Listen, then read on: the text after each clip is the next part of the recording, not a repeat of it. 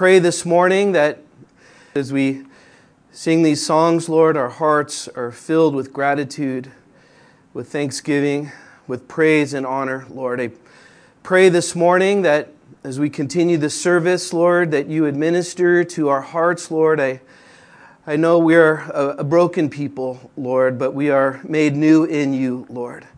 And I pray, Lord, that you would heal the brokenhearted as you have come to do. And I pray, Lord, that you would give beauty for ashes, Lord. And Lord, you are a saving God. You are a good God. You've saved our lives, Lord. And so help us, Lord, as we get into your word to know you better and to walk in your grace and your mercy and your love. And we pray this in Jesus' name. Amen.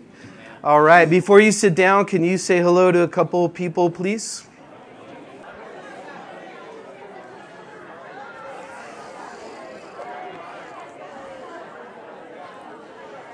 All right, you may be seated, please. All right. Yeah, worship messed me up this morning in a good way. That last song, just listening to that a lot, and the gratitude of just when you know that Jesus saved your life and just thanking him for that. So it's not good when you start off a little emotional in the beginning of service, but if you have your Bibles, go ahead and take them out and turn to the book of Luke, chapter 5, and just hang out there for a few minutes. We have some announcements, and we're going to show a video to you as well, a short video. Okay, so Wednesday night, we are back in the book of Romans. We're in chapters 7 and 8. I'd encourage you to read ahead for that. And we are at the pinnacle of the goodness of God in chapters 7 and 8 of the book of Romans. So encourage you all to come out on Wednesday night and read ahead for that. We also want to talk a little bit about the baptism. But before I do that, just wanted to acknowledge that this weekend we're commemorating Memorial Day. And encourage you all to take some time out tomorrow just to think about the sacrifices that were made so you and I can sit here or stand here and enjoy the freedoms that we have. And so without the sacrifices of many, I know my dad enlisted in the Air Force when he was 17 years old and was fighting in the Korean War when he was 17 and 18 years old. And it's because of things like that, and I know many of you here serve. Memorial Day is for those who've lost their lives, and we stand here because of that. But it also gives us amazing insight into how God has designed things, because in a bigger scale, the ultimate victory and our ultimate freedom came at the cost of God himself, who came into this world to take our sins upon him.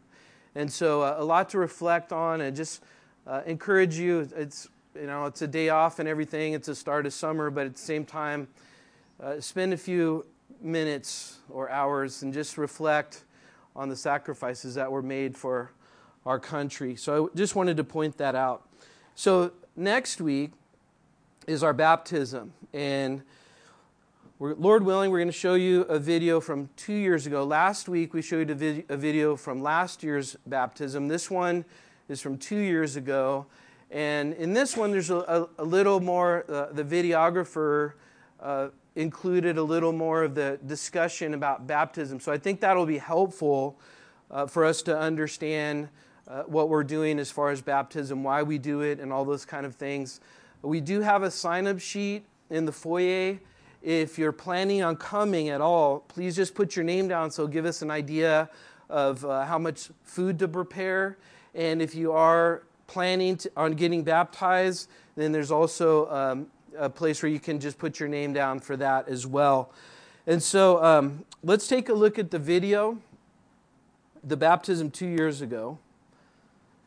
And the last guy, while they're queuing that up, the last guy to get baptized on the video has recently passed away, and he got saved right before this baptism. So that makes it a little extra touching to me. So here we go.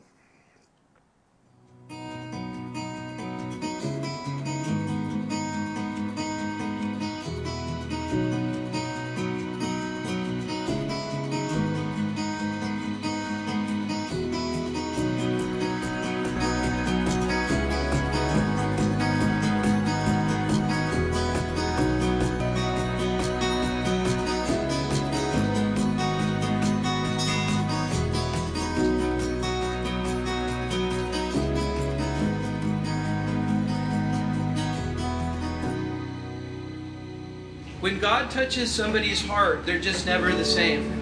And for somebody to desire to testify as to what God has done in their heart in front of their friends and family and their church body, that is truly a miracle. And that's what baptism is.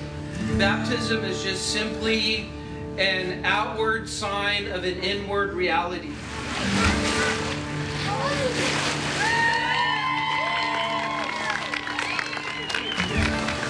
They want to walk in the newness of life. This is not something to take lightly or frivolously or something to just do because other people are doing it.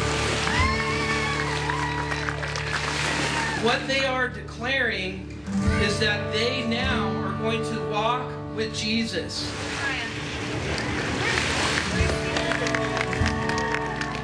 And what that's a picture of is someone dying to themselves. It's a picture of somebody going into the grave and dying and saying, it's no longer I who live, but it's Christ who lives in me.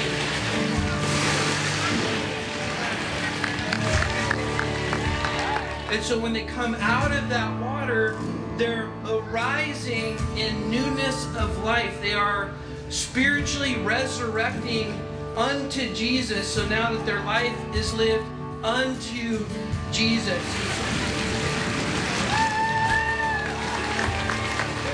Go for it.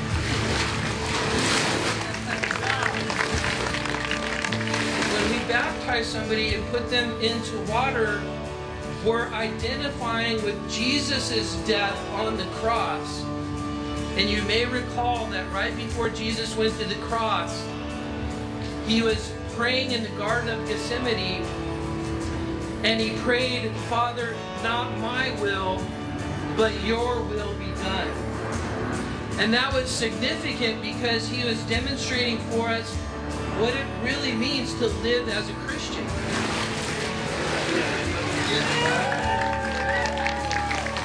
It means we live for his will and not our will any longer. And this is what Paul is saying.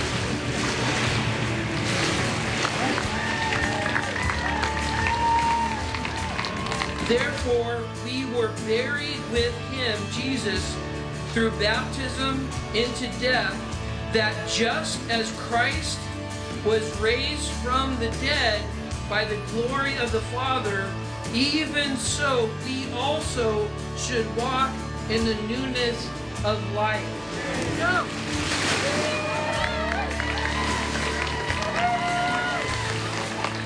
And so that amazing picture of the story not ending when Jesus died on the cross for our sins, but the story just beginning, that he died but he rose again from the dead.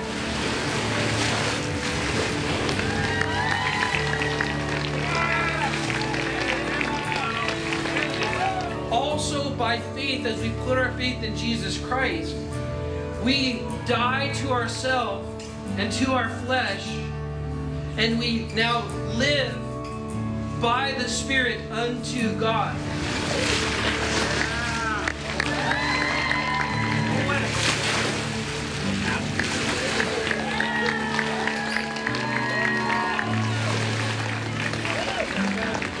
And now we are raised to the newness of life. And that newness of life means that God gives us a new heart. He gives us a new spirit. He gives us a desire to follow after him.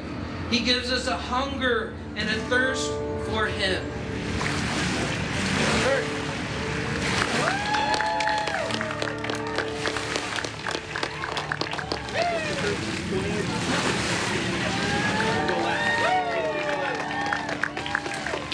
And so today, as we watch those getting baptized, we are mindful of how God has done a miracle in each of those hearts that we see. And truly it is a miracle as we see what's going on in our world, and as we see the deception in our world, as we see the lies being spread, that God sets those free who truly come to Him.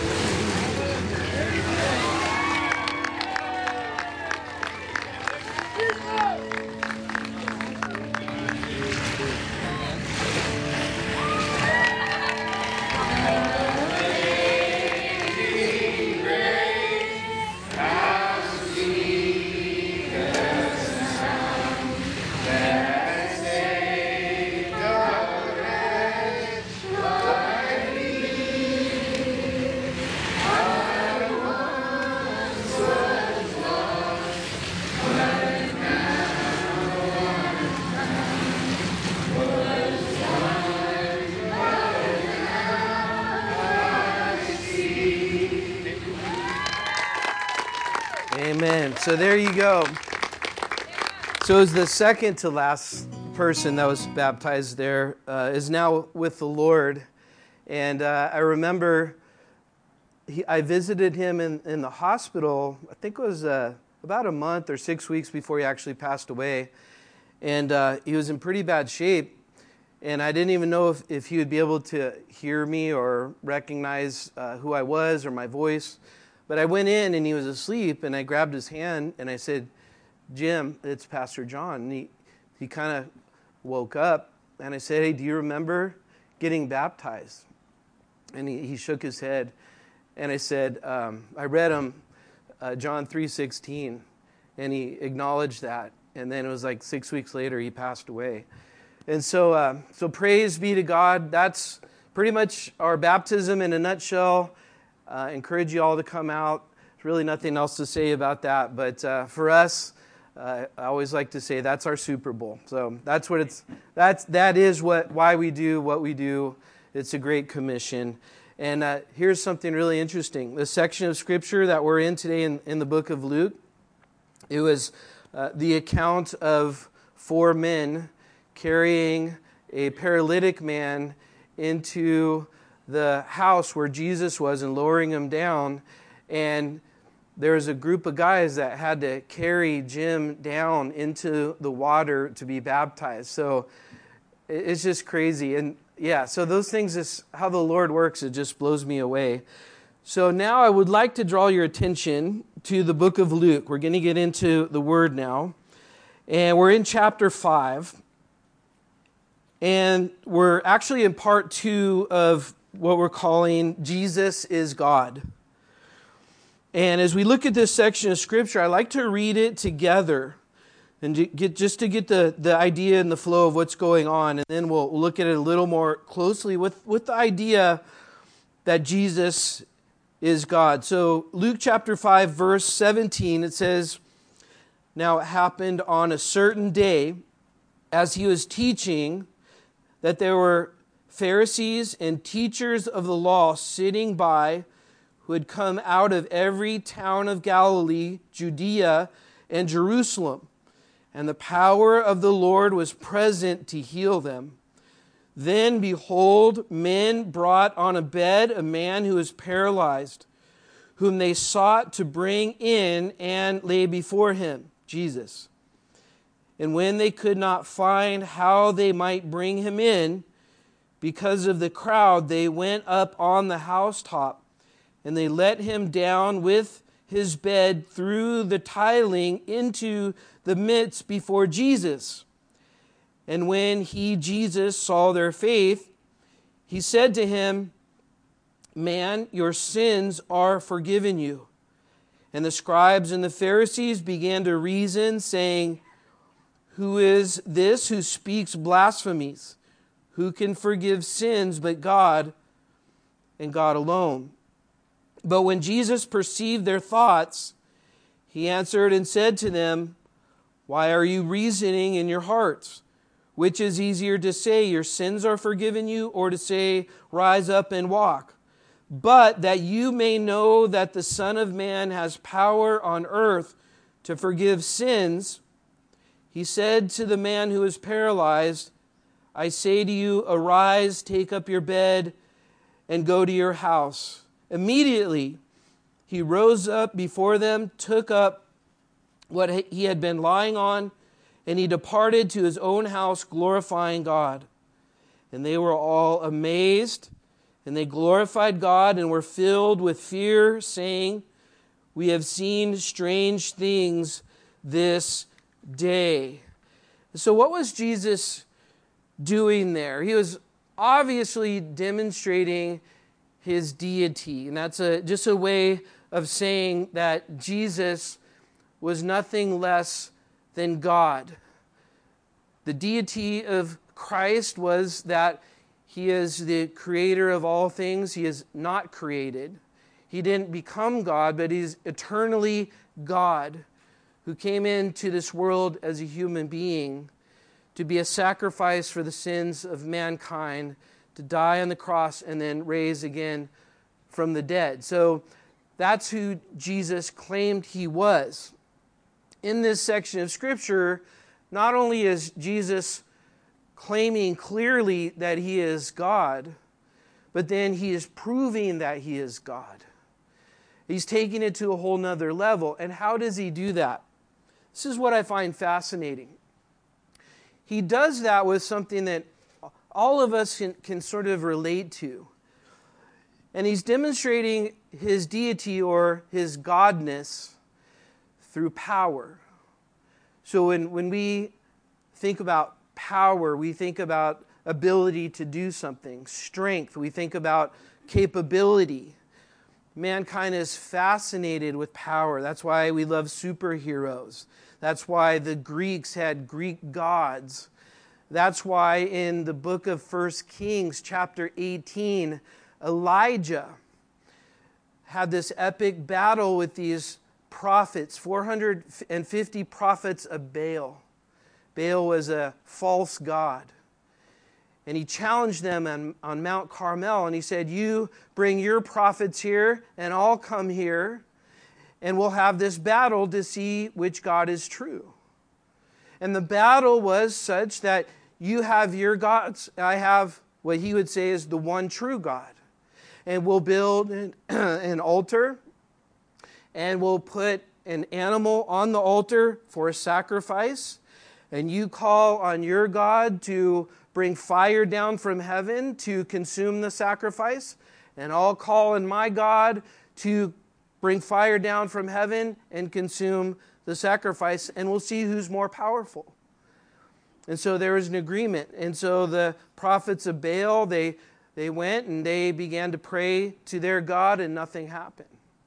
They then became more agitated as it went from morning to evening, and they got on top of the sacrifice, or the altar, I should say, and they started dancing around and chanting. Nothing happened.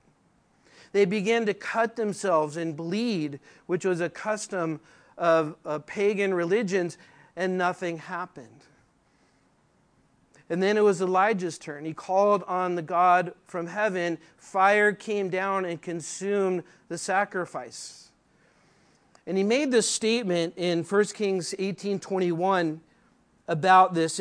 Before this actually happened, he said, how long will you falter between two opinions? If the Lord is God, follow him. But if Baal, follow him. And then he went about to prove through power that the God of heaven was the one true God. So it was a contest of power. And so when we think about God, he has to be all-powerful. He has to be more powerful than men. He has to have more capability than men have. And so this is the sort of the battle that mankind goes through. And even at one point, with mankind trying to be like God, they built a big tower to go as high as they could into heaven. We know that as the Tower of Babel. And that was an attempt of man to be like God. and God smote that down, and that's when the people were scattered throughout the whole earth and different languages came about. It was because the demonstration of power of mankind, it's always limited and can never be compared to God. Satan is another example. Satan became who he is now because he was a created angel who tried to take the place of God. And God demonstrated his power by smiting him down.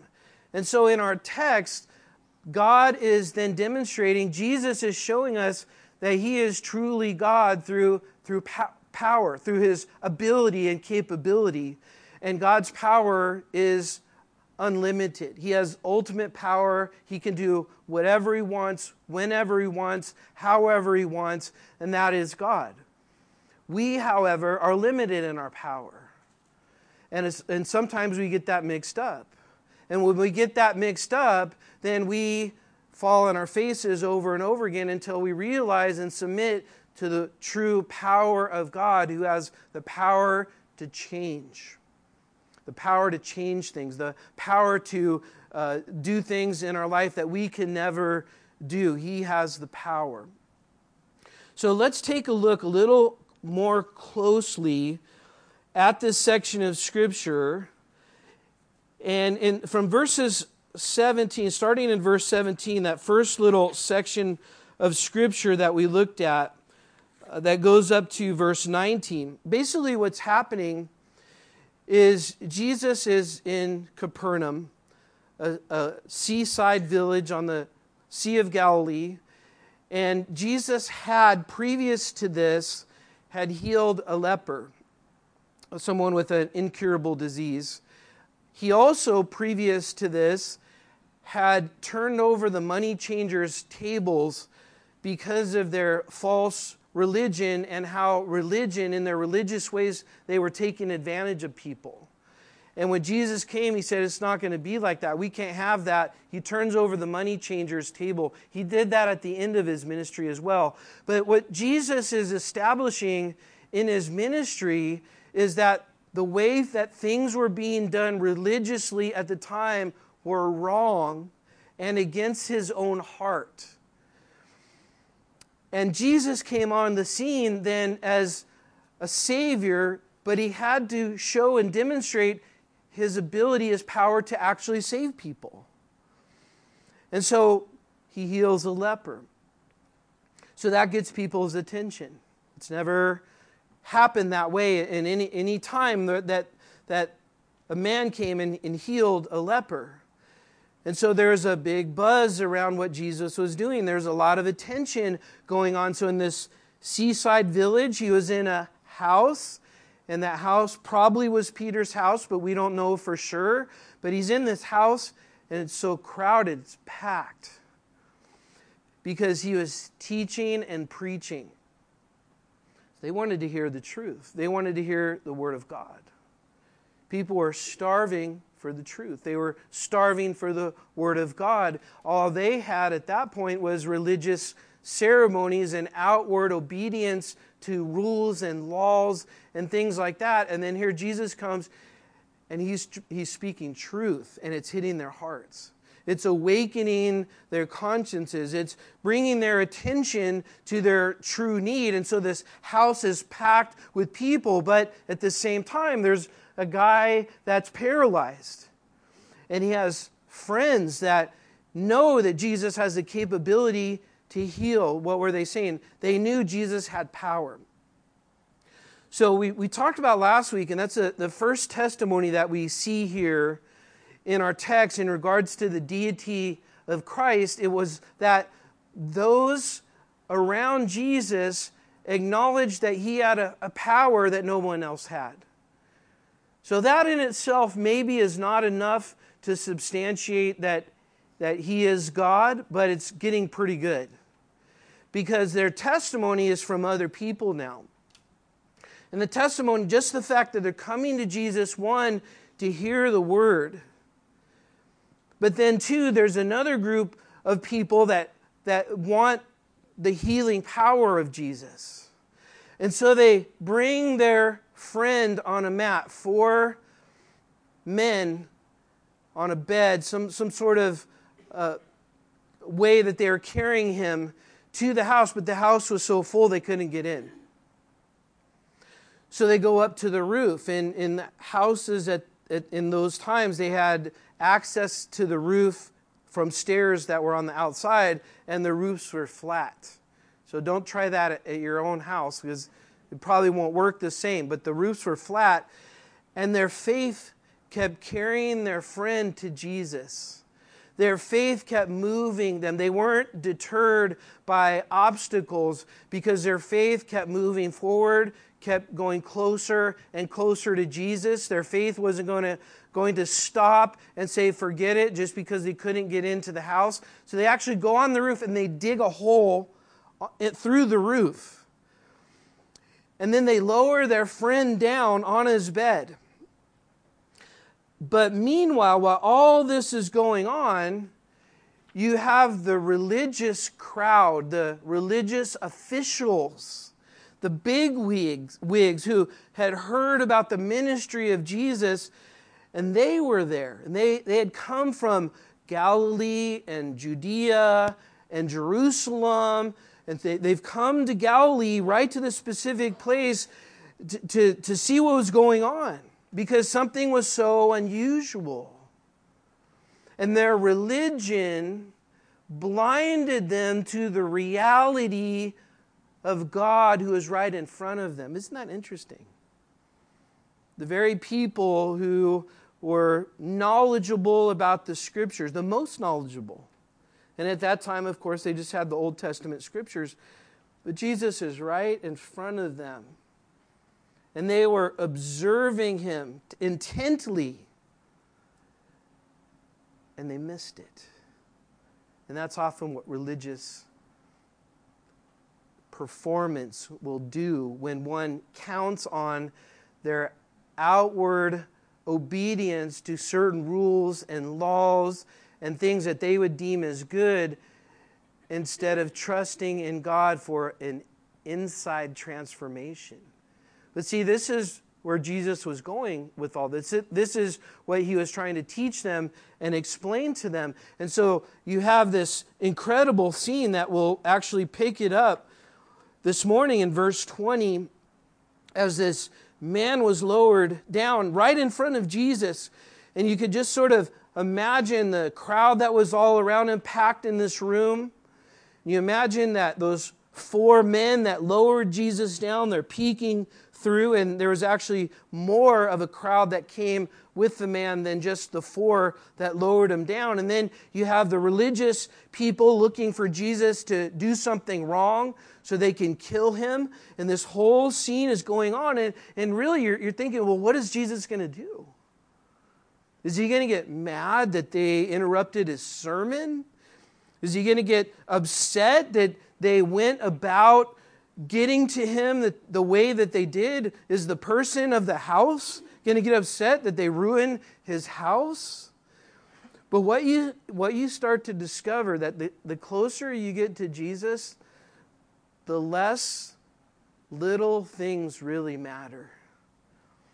Because all those guys, and now the one guy, the paralyzed guy, all he cared about was that he got to Jesus. And he's there. So in verse 20, look what happens. So Jesus saw their faith, and he said to him, "Man, your sins are forgiven you." And so that's interesting, because that's not why he was coming. He didn't come for his sins to be forgiven. He came to walk. But notice something very powerful. That Jesus, what did he see? He saw their faith. So Jesus saw their faith. So that begs the question, what does Jesus see in us? What is he seeing in us? I hope he sees that in me. I hope he sees that in you. But we have to ask ourselves, well, what kind of faith do we have? Do we have a conditional faith that will have faith if we get what we want and things go favorably, and then we'll have that kind of faith? that's not the faith that Jesus was seeing here. Do we have faith that's sort of just a superficial kind of faith that really we have more faith in ourselves or the things of the world than we do in Christ? Or do we have a faith like this? What kind of faith was this? This was a faith that knew, and because of this knowledge, trust was placed into Jesus' hands. That's what Jesus saw. He saw faith. He saw the actions that stemmed from something that was in the heart of these people. Particularly the 4 men that would carry the paralyzed man to Jesus, but also the paralyzed man, because he was part of this process too. We don't find that he went kicking and screaming. So he might have been instrumental in telling those who are carrying the paralytic man to Jesus and saying, hey, take me to Jesus. We don't know that, but he definitely wasn't fighting or arguing or resisting. But Jesus, his response to all of this, and this shows us how valuable faith is. Peter said our faith is much more precious than gold and silver. In other words, our faith is the whole thing. Faith is, you might want to say, the currency of heaven. Faith, that's what faith is. And that's what Jesus saw. And none of the other things really mattered at this point, but he saw a faith that believed Jesus could heal their friend. He saw a faith that put all of their money on Jesus, so to speak. They put all their eggs in the Jesus basket. They knew Jesus was the answer, and because of that, they were moved to do whatever was necessary to get there. That's the faith that he saw. That's a trusting faith. You might want to say that's a saving faith. Because there's faith that doesn't save. The Bible says that demons believe in God. Demons even believe in God and have correct theology. And even fear God.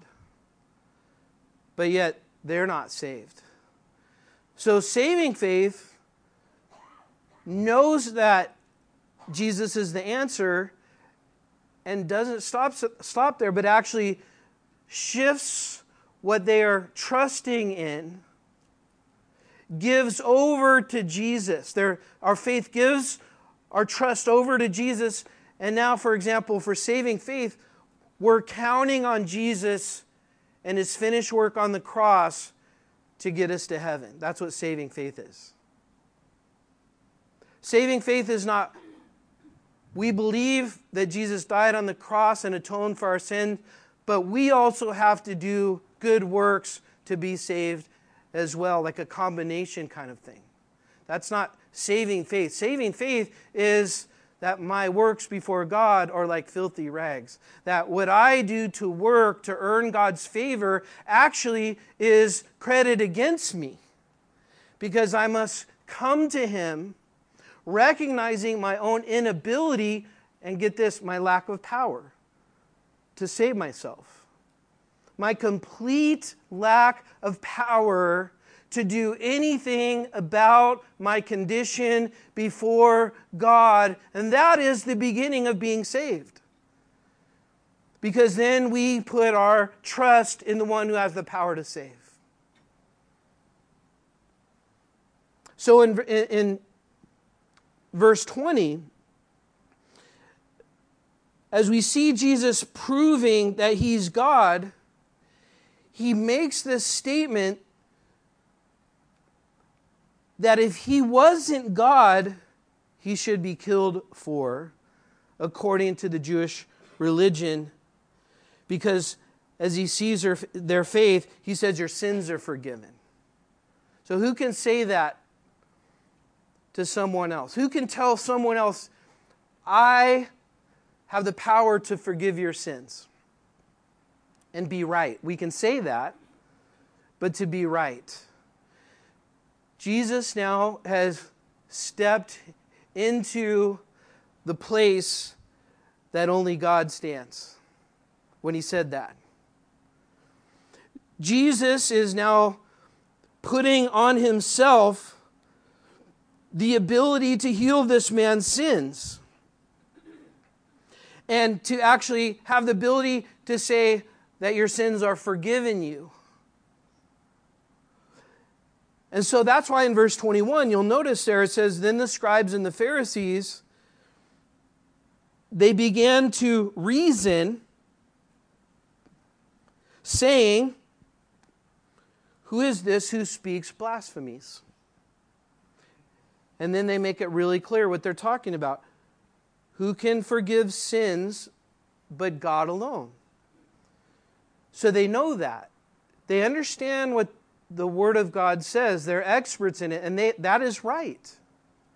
They know that only God can forgive sins, and this is a great scripture for us to know and understand that in order to be right with God, our sins have to be forgiven. That we can't do good things and still have our sins unforgiven and think that we're going to be made right with God. Because it is our very sins that keep us from God. And these Pharisees and the scribes, they're thinking that they got a softball thrown to them. Do you know what that means? It's something very easy to hit. They came to get Jesus. And Jesus says to the man, your sins are forgiven. And they say, we got it. They threw us a softball, home run. This one's going over the fence. He's done. He's done. We got him. And they would be right if he wasn't God.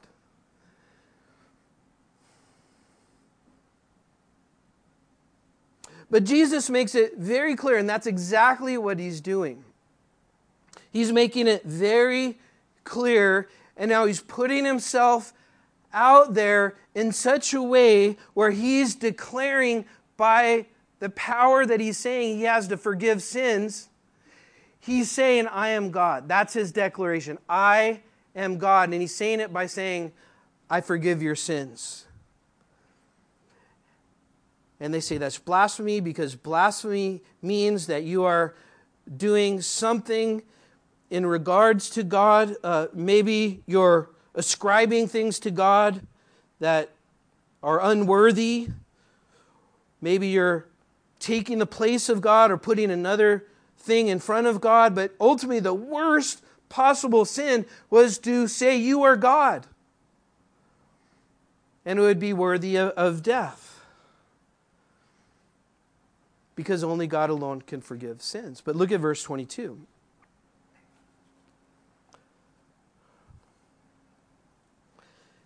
So it says, but when Jesus perceived their thoughts, you know what that means? Jesus saw inside of them. So they didn't say this, they were thinking this. The scribes and the Pharisees, these religious people, you remember them? They came from Galilee and Judea and Jerusalem. They're watching Jesus, and Jesus is making this declaration to this paralyzed man. And mind you, he hasn't said anything about healing his legs at all. He just said, your sins are forgiven. Why? Because Jesus was dealing with something far more important. And the scribes and the Pharisees are sitting around and they're like, that's blasphemy. Only God can forgive sins. They're thinking this. And Jesus is doing, there's really 3 miracles going on here. And this is a miracle. He's perceiving their thoughts. He knows, like spiritual x-ray vision, spiritual MRI, he sees what's going on, and he actually addresses it. He says, why are you reasoning in your hearts? Now imagine how that would have arrested their attention. They're thinking these things, and then Jesus calls them out on it. He brings it to the attention of everybody there. Remember, it's a crowded room. So there's people there, and he brings it to the attention of everybody there, and he says, I know what you're thinking. Why are you thinking this way? And he says, which is easier, get this, you might want to circle this if you're taking notes, which is easier to say? Say. Circle that word say. What's easier to say? Your sins are forgiven you? Is that easy to say? Anybody could say that. Because there's no real way to validate that. There's no real way to prove that. That's the problem when we go to someone else to look to them to forgive our sins before God, whether it's a priest or somebody like that, and it's up to them to forgive us of our sins. So we never really know if our sins are truly forgiven or not. But we know that no one has the power to forgive sins other than God. And so Jesus, he makes this point, and what he's doing is now he's going to demonstrate his power. So is it easier to say your sins are forgiven or to rise up and walk? See, now that would be a hard thing to say, because then you'd have to prove it right there. You'd have to prove it. If you say, hey, to a paralyzed person, rise up and walk, and it didn't happen, then you would be shown to be wrong, a fraud. In this context, a false prophet. He would be worthy of death by the Judean system, the system of the Jews. He'd be worthy of that. And so Jesus uses the opportunity to heal somebody physically to prove what he can do spiritually. You get that? This is so great because over and over again through the scriptures, do you know we're never told to blindly believe, to have blind faith? Have you ever heard that before? Do you know we're never asked to do that? We're asked to reason. We're asked to search for the truth. And you know what? If you are truly a truth seeker, it'll always lead you back to Jesus. You know why? He is the way and the truth and the life. If you seek truth, if you're genuinely interested in truth, it'll lead you back to Jesus. And so Jesus puts himself in a position to where he has to do something in order to be proved correct as to his identification.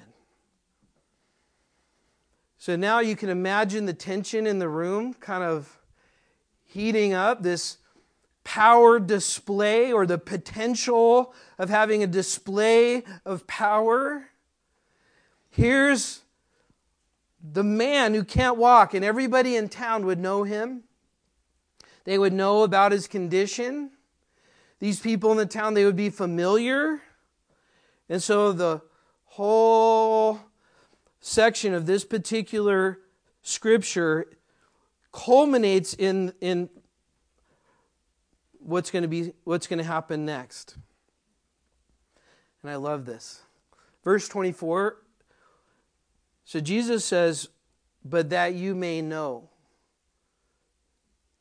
In other words, Jesus is saying, I'm doing everything I can that you know the truth.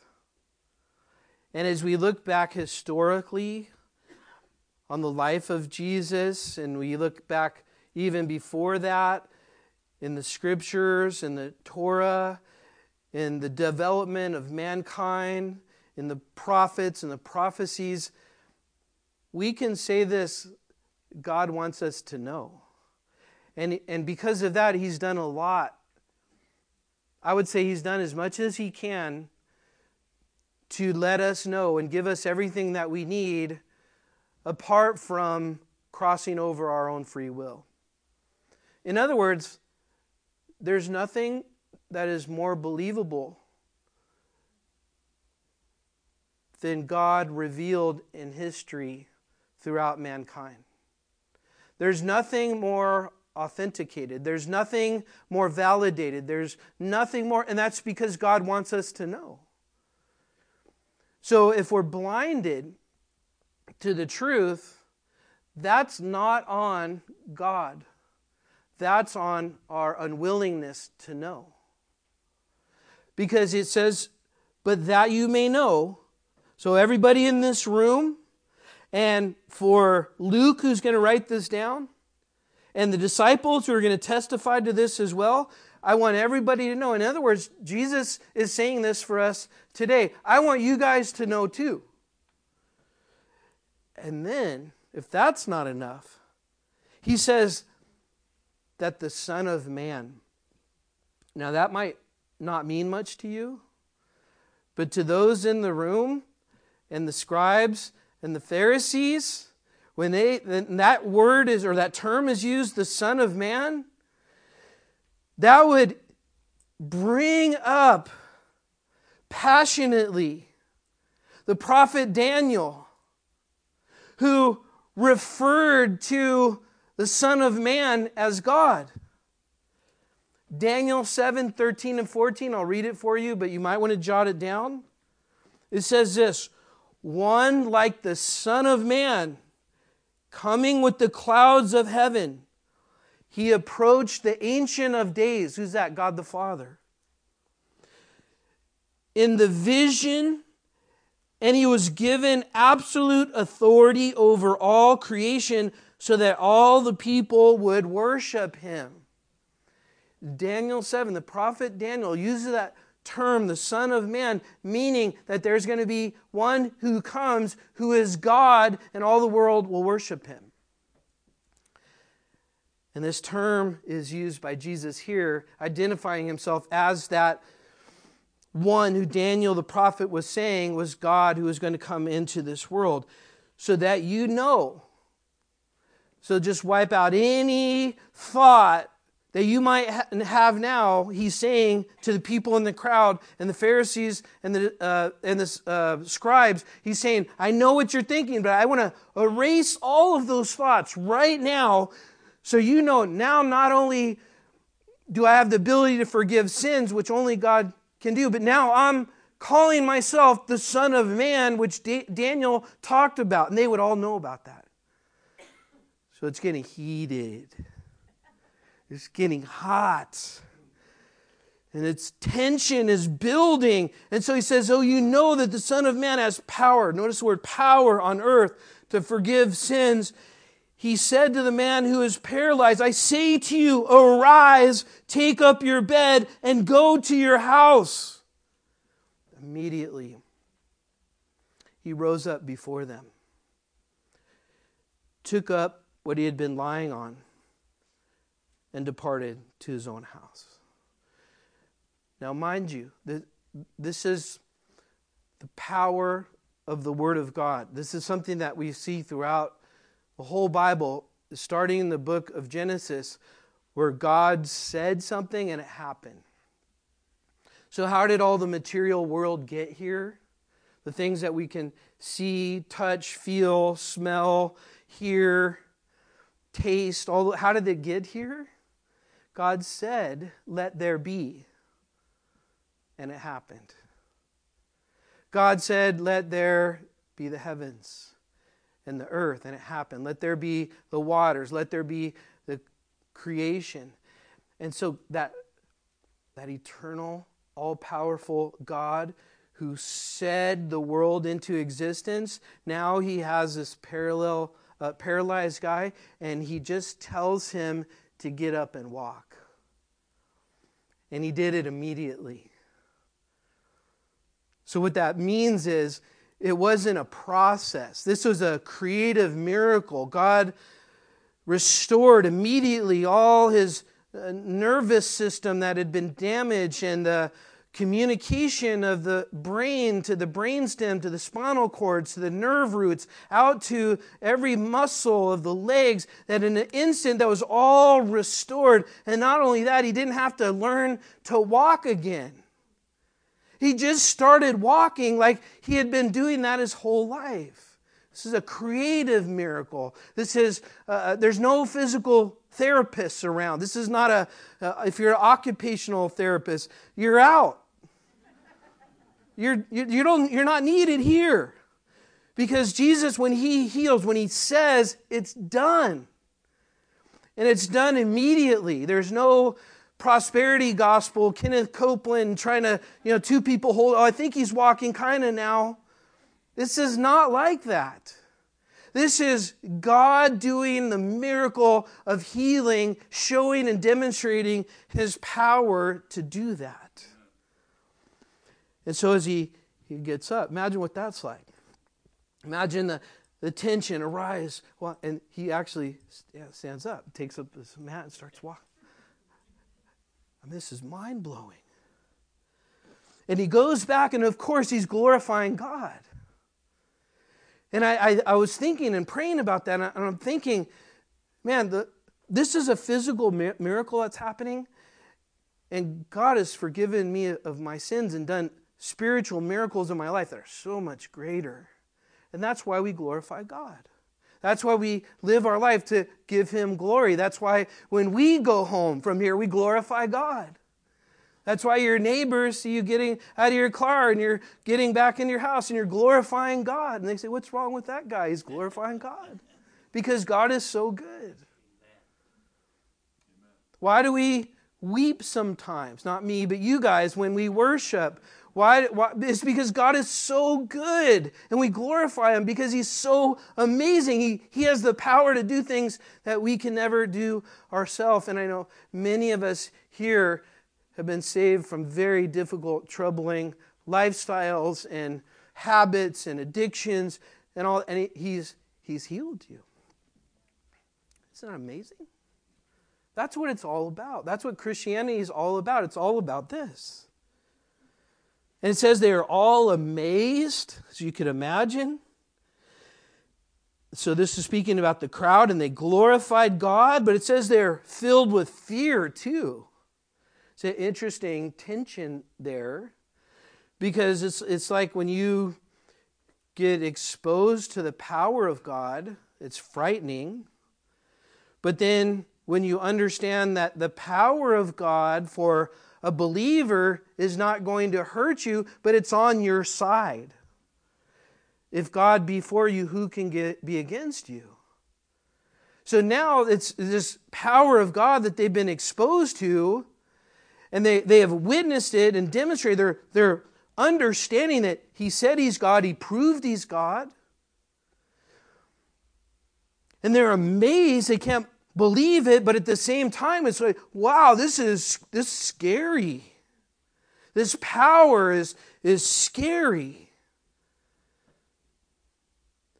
And that's why Jesus says that He has come to use His power to give us life, and that more abundantly. He used His power to go to the cross, demonstrating the ultimate amount of meekness, using His power for good.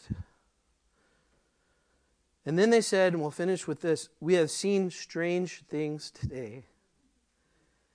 That word strange means, the Greek word is paradoxus, which you can probably figure out. That's where we get our word paradox.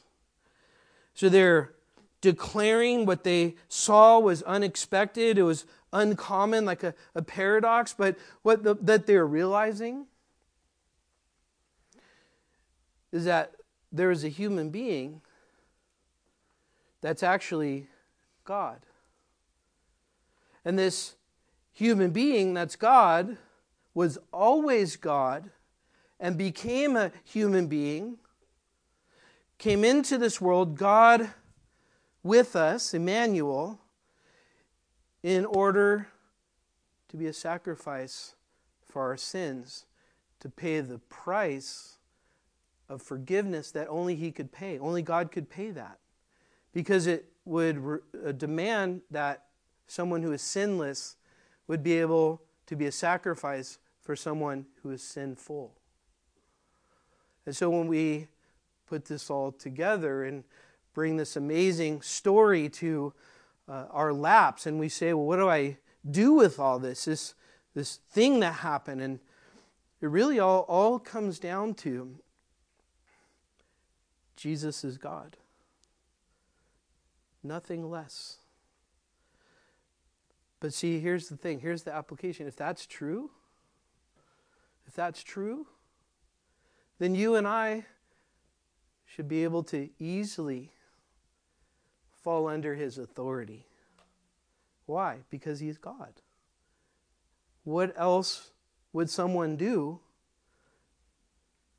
to a God that made them other than acknowledge and recognize that you're God? And that I can accept then that you're a God of order and not confusion. That you're a God that requires me to submit to you, to obey you. You're a God who knows the way, so I must follow you. It doesn't make sense. We have to decide if he truly is God. You can't stay in the middle. The Bible says that there's no middle. You're either for me or against me.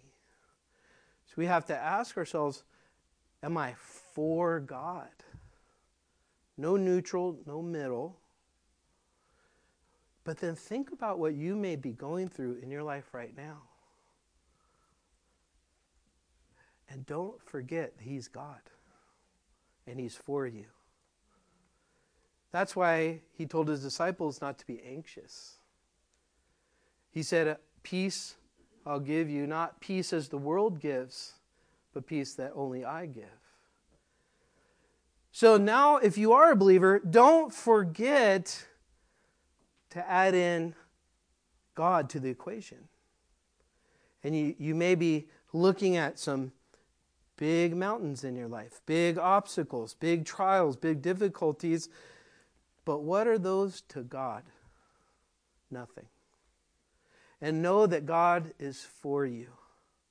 Know that God has a plan for your life.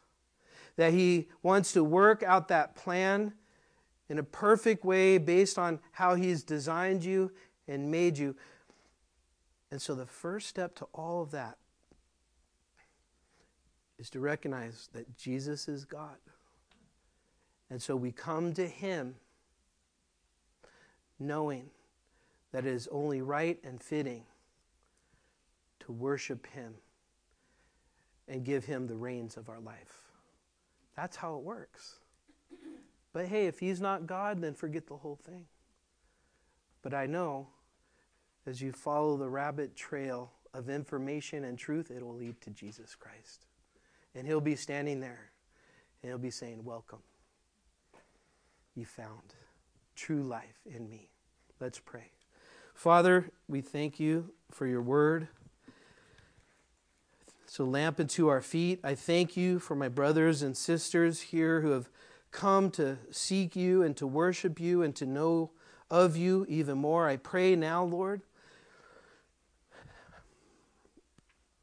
that you administer these truths to our hearts by the Holy Spirit. I pray if anybody is here this morning and has a wrong view of you, misunderstanding about you, if anybody here is not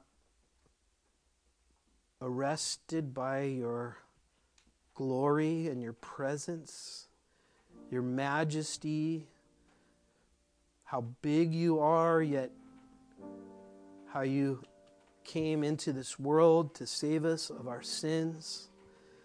I pray for anybody here now who has never received you as Lord and Savior.